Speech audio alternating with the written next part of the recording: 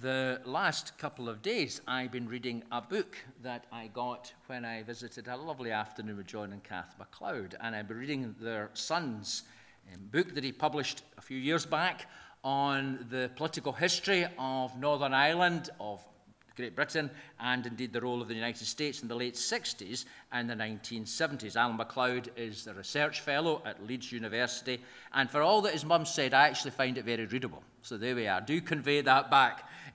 I find it readable. Nobody would, but I find it very readable and very informative.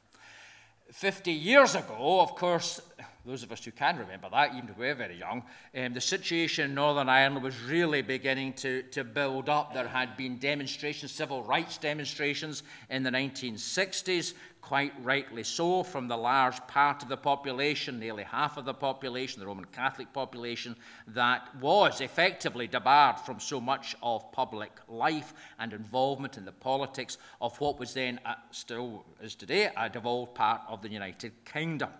But of course, those civil rights demonstrations were hijacked by militants, by people would refer to them as terrorists, by the IRA, and various troubles began. The Troubles, as they were known, began, culminating, of course, in many very sad and very bloody incidents during the 1970s and indeed into the 1980s. And they really, in a sense, only came to an end with the Good Friday Agreement way back in 1997 and the restoration of devolved government. But even today, we are aware that things are far from peaceful in the province, and there are great tensions. Indeed, the high point, perhaps, of coming together was actually when two very unlikely people served as First Minister and Deputy First Minister, when the Reverend Ian Paisley, and even I, as a young boy in the 1970s, can remember him ranting on television about various things.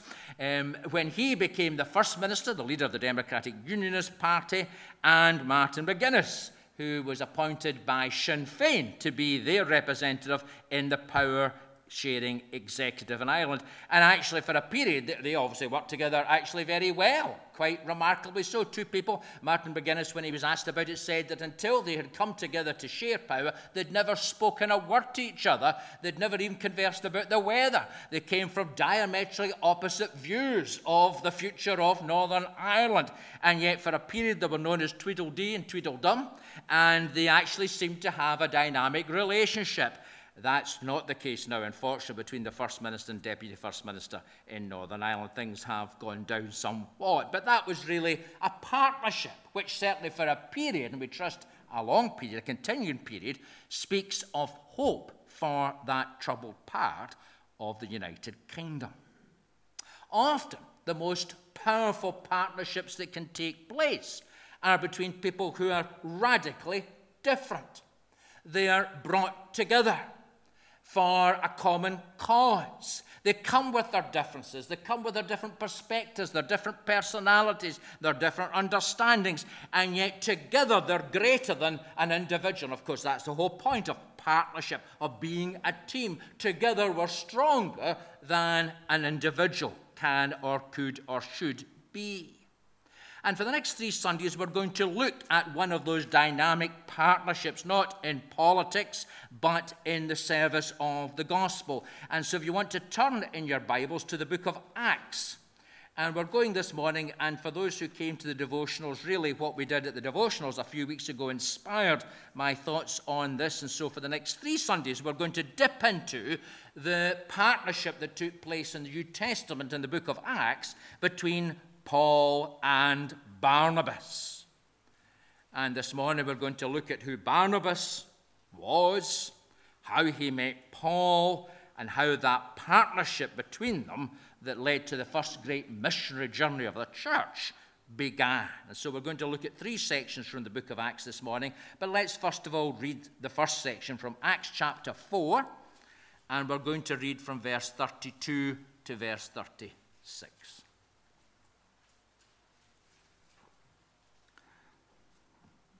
From Acts chapter 4, verses 32 to 36, or 37 it is actually. And the setting, of course, is the birth of the early church and the growth of the early church. And yet very quickly, as the church grew, opposition arose, just as Jesus had warned them. And so earlier on in chapter 4, we have Peter and John brought before the spiritual leaders of Israel, the Sanhedrin, and told basically they were to stop speaking about Jesus. And Peter makes it very clear that they have no intention to do that. You don't need to look back, but let me just read this to you. In verse 8 of chapter 4, Peter, filled with the Holy Spirit, said to the Sanhedrin, rulers and elders of the people, if we are being called to account today for an act of kindness shown to a man who was lame, and have been asked how he was healed, then know this, you and all the people of Israel, it is by the name of Jesus Christ of Nazareth, whom you crucified, but whom God raised from the dead, that this man stands before you healed. Jesus is the stone you builders rejected, which has become the cornerstone. Salvation is found in no one else, for there is no other name under heaven given to mankind by which we must be saved. And when the religious leaders saw the courage of Peter and John and realized that they were unschooled, ordinary men, they were astonished, and they took note that these men had been with Jesus. And so under threat of punishment and everything else, they were released. The church prayed together, and we're told in verse 31 of chapter 4 that after that prayer meeting, the place where they were meeting was shaken, and they were all filled with the Holy Spirit and spoke the word of God boldly. Where Jesus is at work, mighty things happen. Lives are changed. That crippled man was healed. People are turned round in the reaction. But there's also the reaction which is anti-God, and that's what was beginning to happen. But let's pick up in the story in verse 32 of chapter 4 from the book of Acts. All the believers were one in heart and mind. No one claimed that any of their possessions was their own, but they shared everything they had. With great power, the apostles continued to testify to the resurrection of the Lord Jesus, and God's grace was so powerfully at work in them all that there were no needy persons among them. For from time to time, those who owned land or houses sold them, brought the money from the sales, and put it at the apostles' feet, and it was distributed to anyone who had need. Joseph, a Levite from Cyprus, whom the apostles called Barnabas, which means son of encouragement, sold a field he owned and brought the money and put it at the apostles' feet. Things were happening.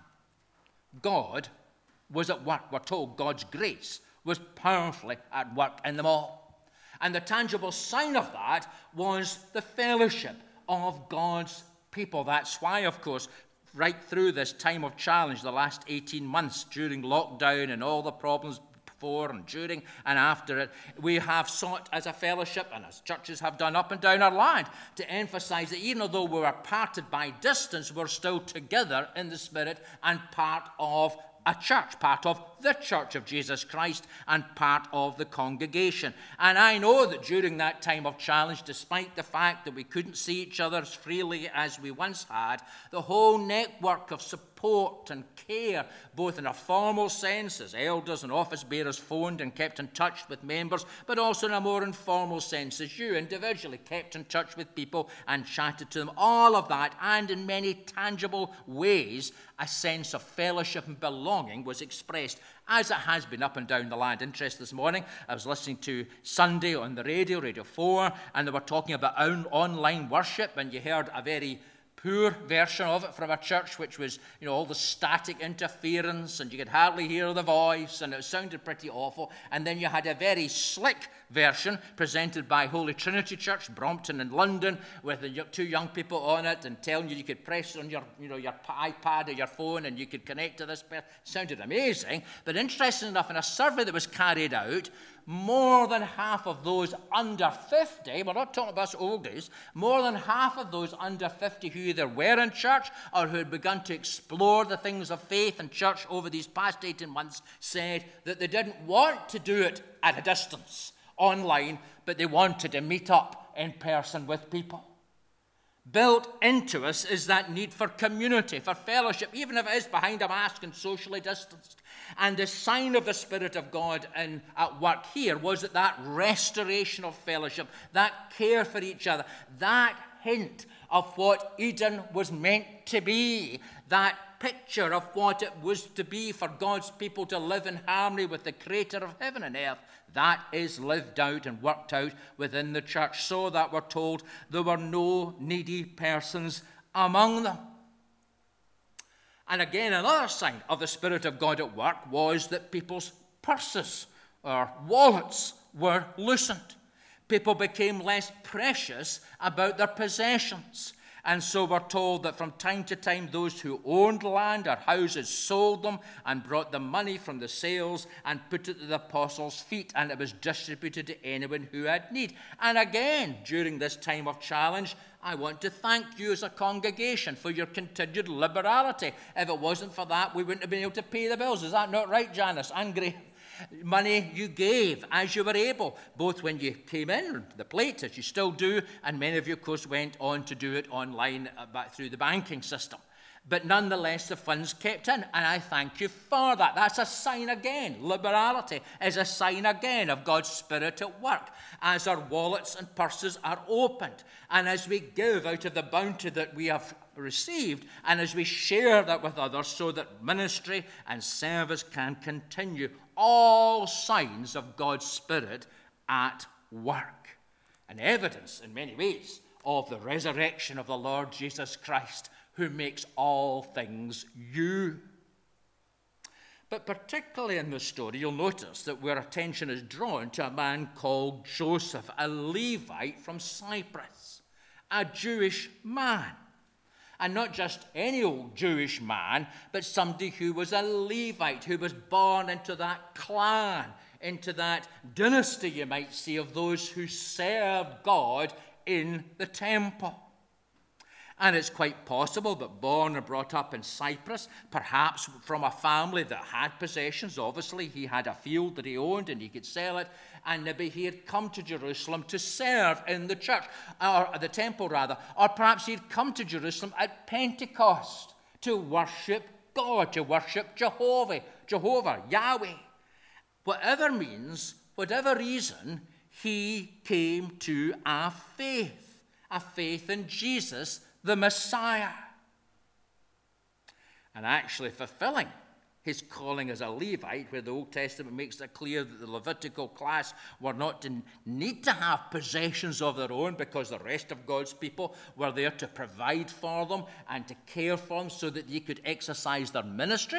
I suppose it is a pointer towards ministers, pastors, church workers today who are provided for by the people of God in order that they can do their work. So for the Levites, that was to be their calling. They were to have no earthly inheritance, but an inheritance in heaven. And so Joseph, fulfilling his calling, now as a messianic believer, sells a field he owns and brings the money to the apostles' feet.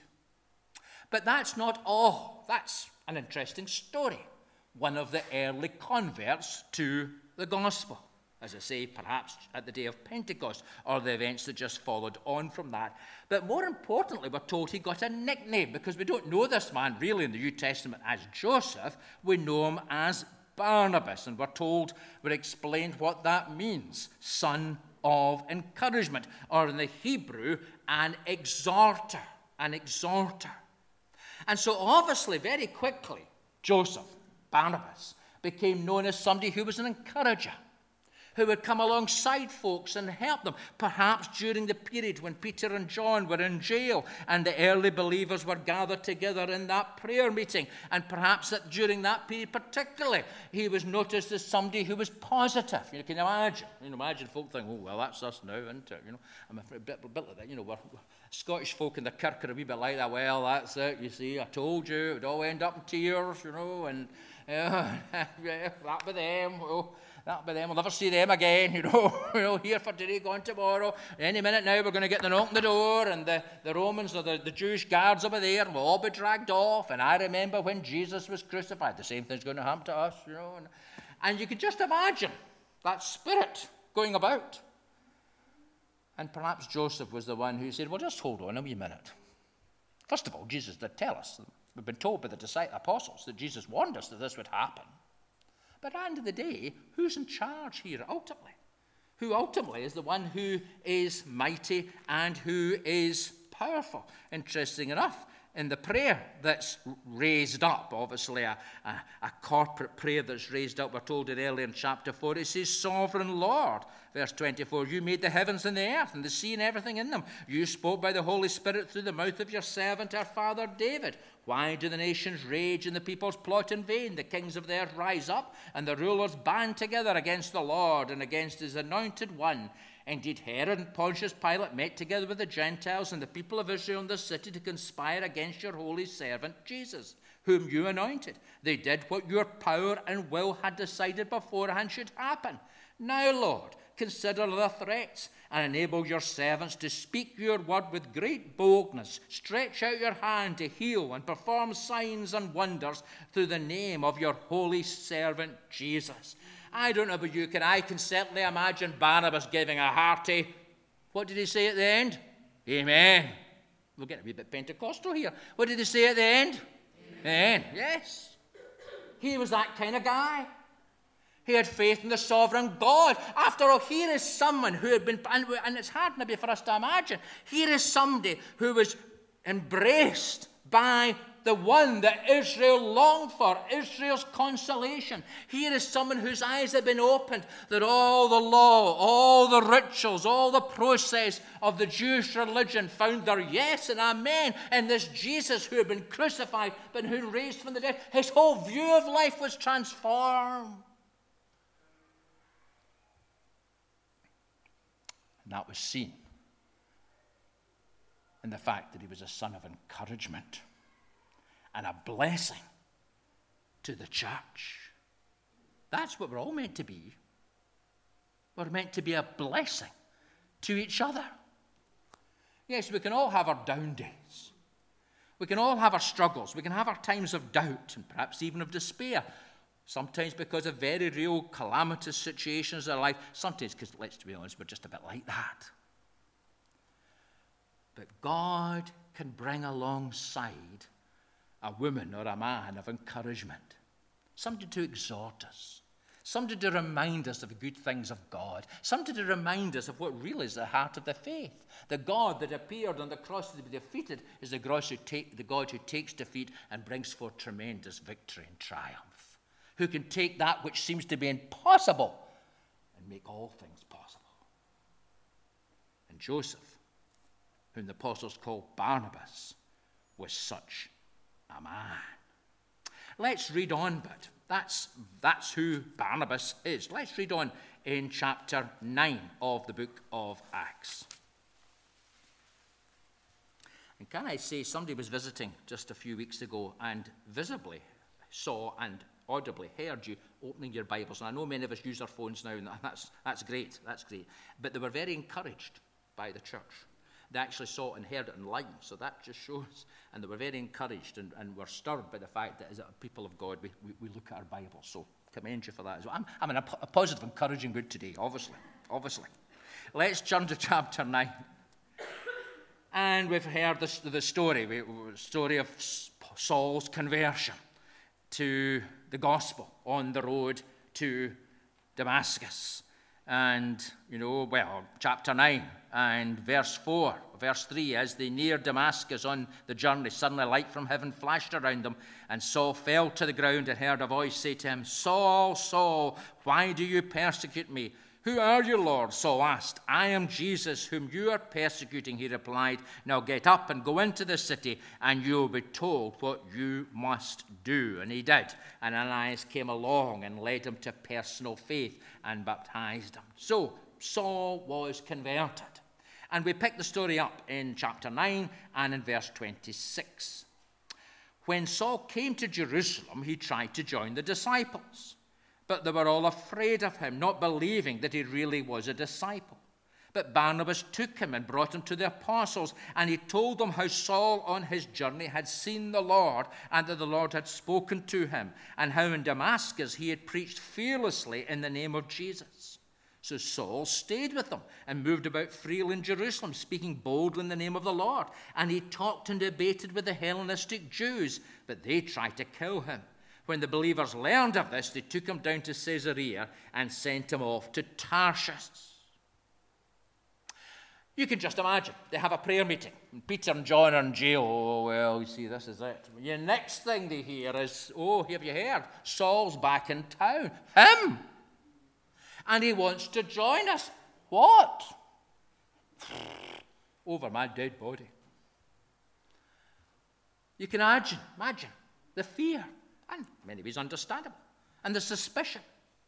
Here was a man who was on the road to Damascus to persecute the church. Here was a man who had stood and had been a party to the stoning and death of the first Christian martyr, Stephen. Here's a man who was zealous against Christianity. He saw it as a dangerous, as a diabolical cult, and had to be done away with. And here they now believe he's in town back in Jerusalem, and he wants to become one of them. You can just imagine why we're told that they were afraid of him, not believing that he really was a disciple. He was just going to come in here, folk would be saying. He's just wanting to watch. He's just wanting to spy. He's wanting to get information from us. And then before long, yet again, they'll be knocking the door, and the soldiers will be there, and it'll be all over. But we're told Barnabas identified him and brought him to the apostles. We're not told how Barnabas knew all that was happening, because we're told that they told the rest of the disciples how Saul on his journey had seen the Lord, and the Lord had spoken to him, and how in Damascus he had preached fearlessly in the name of Jesus. Perhaps Barnabas had already met with Saul. Perhaps as soon as he arrived in town, he had heard from others that here this man had had a tremendous encounter with Jesus, and he had sought him out. Whatever the case was, Barnabas wasn't going to buy into the negativity and the suspicion. And how often, sadly, as Christians and as the church, we often lose out and fail to catch a blessing and to enter into a blessing because we allow human fears and suspicions and wariness to hold us back. Barnabas wasn't like that. He saw an opportunity. He was willing to risk himself. Let's be honest, if Saul had been a fifth columnist, well, Barnabas would have been the first one that would have been arrested and taken away. But he was willing to take seriously what Jesus has said, that whoever holds their life will lose it, but whoever loses their life for my sake and the gospel's will gain it. And he went. And not only that, but he acted as an intermediary between Saul and the apostles. He came alongside Saul. No doubt he heard personally what had happened. And then he came. And again, we're not told the details, whether he went first to the apostles or brought along Saul. And they're all kind of watching and waiting. And then Barnabas speaks up and explains. We're not told how or what, but he acts as a peacemaker. Oh, well, does Jesus now say something about that? Blessed are the peacemakers. The Jesus who is the peacemaker, Paul tells us in Ephesians, and breaks down the dividing wall of hostility, not only between us and a holy God, but between people. And the calling of Christians to have that ministry of breaking down walls of hostility. How we thank God that, for instance, in Northern Ireland, it was the church, not all of the church, but parts of the church, the Protestant church and the Roman Catholic Church, who often sought to work together and form peace battalions and the peace wall and other things that happened back in the days, seeking to identify and show witness to the fact that, yes, people can be reconciled. Barnabas does that and brings Saul in. And it's notable that the apostles accept Barnabas' testimony. Here is a man of stature. Here is someone who's recognized by the apostles, by the disciples who had met with Jesus originally, now the apostles. Here was somebody who was trusted. Here was somebody who could be believed. If Barnabas said something, people knew that it was right and it was true. There was integrity in the man. And so Saul is welcomed in. And not only is he welcomed in, but he begins a ministry which, of course, is going to develop later on in his life, where he's able to debate with the Hellenistic Jews. That is, people who were Jews, but also had embraced the Greek and Roman philosophical thinking, the spirit of the age. And they had blended a form of Judaism and a form of the spirit of age and blended together, and were often very educated, very able people, and they were a challenge. Paul was able to debate with them to the extent that they got really annoyed and tried to kill him. And that was all possible because of Barnabas. And then lastly for this morning, Acts chapter 11.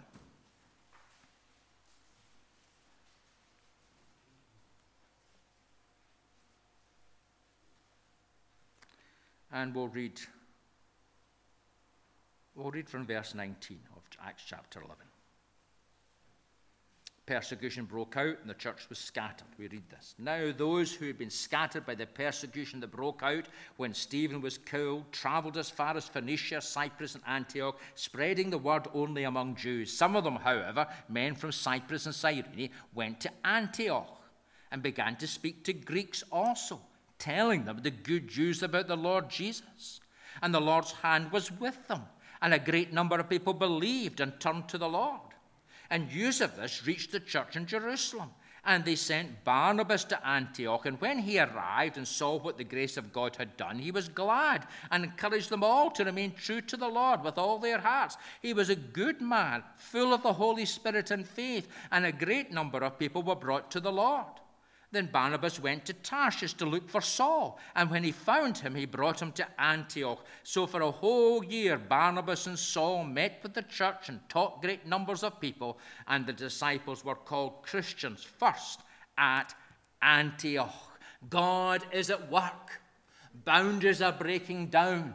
Preconceived notions of what the gospel was for and who it was for were changing. No longer just a Jewish group, but there were those whose hearts were stirred and were told that despite the persecution, despite the fact they had been scattered because of that, they went to Antioch and began to speak to Greeks also, telling them the good news about the Lord Jesus. And if you want to read before that, when you get home later, in the story of Peter with Cornelius and everything else, we can see that the church is moving out. And despite the challenge, and that should encourage us, despite the challenges of our day, opportunities. Often human frustrations and restrictions and hassles can be God's opportunity for new beginnings, new growth, new connections. And that's what happens here. The church is moving out. And when the church in Antioch, in Jerusalem, hears that, who did they send? Did they send one of the apostles just to make sure that they're behaving themselves and falling into line and using the right liturgy and all the rest of it? No, they send Barnabas. He's obviously now seen as like a deputy apostle.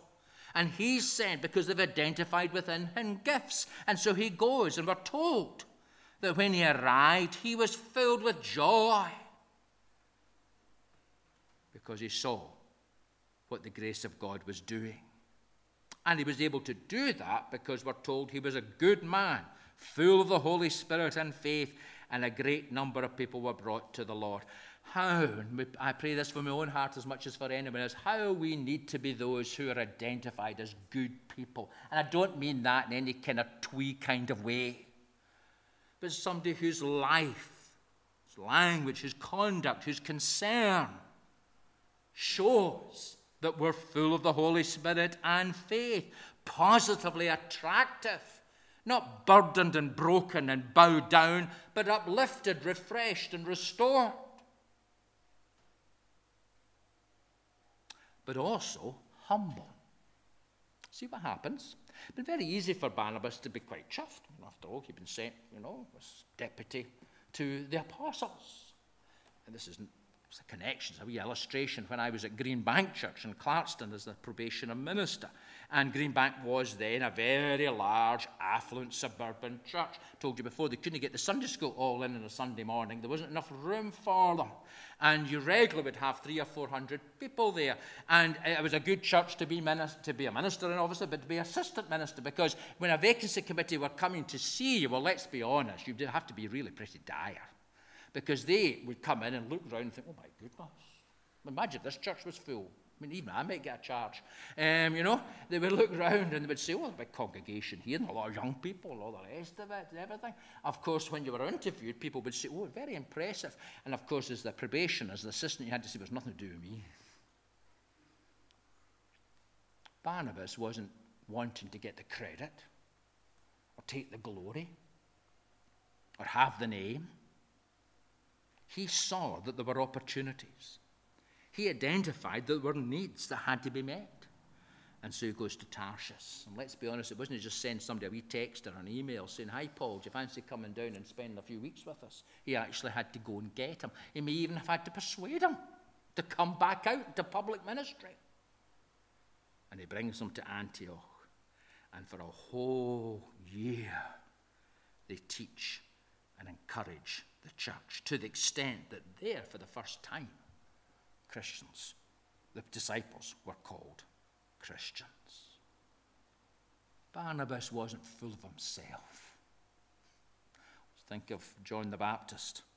And when Jesus came and said, he must increase and I must decrease, that should be the calling of all Christians, certainly the calling of all those who are involved in ministry. And having that eye to identify somebody who can be a blessing, to encourage somebody who's a younger person in the faith, to nurture them, to support them, to provide opportunities for them to begin ministry. And as a fellowship, in a small way, we have sought to do that over the years, and rightly so. And as we look to the future, we need to look at that. Who next will stand in this pulpit or wander about this platform?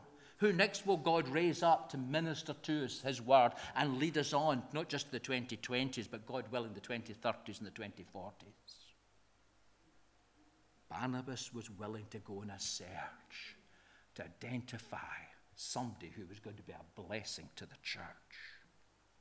That's the kind of man he was. Not bothered about his own name or reputation. He really couldn't care about that. But passionate about Jesus. Passionate for his kingdom. Passionate for the gospel.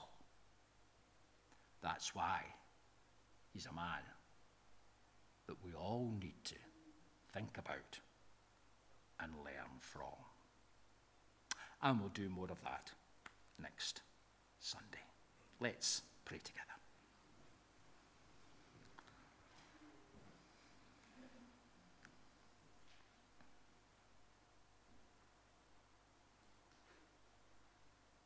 God our Father, we thank you for these stories in your word, the Old Testament as well as the New Testament, of real people and of you, O God, a real God who made a dramatic impact on real lives.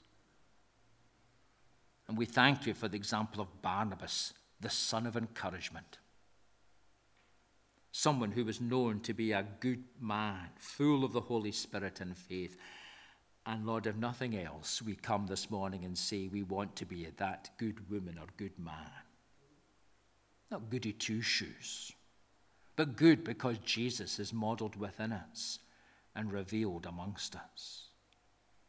That spirit of encouragement, of exhorting each other, of helping each other, especially for those of us who are going through times when we're a bit down and a bit weary and a bit sad.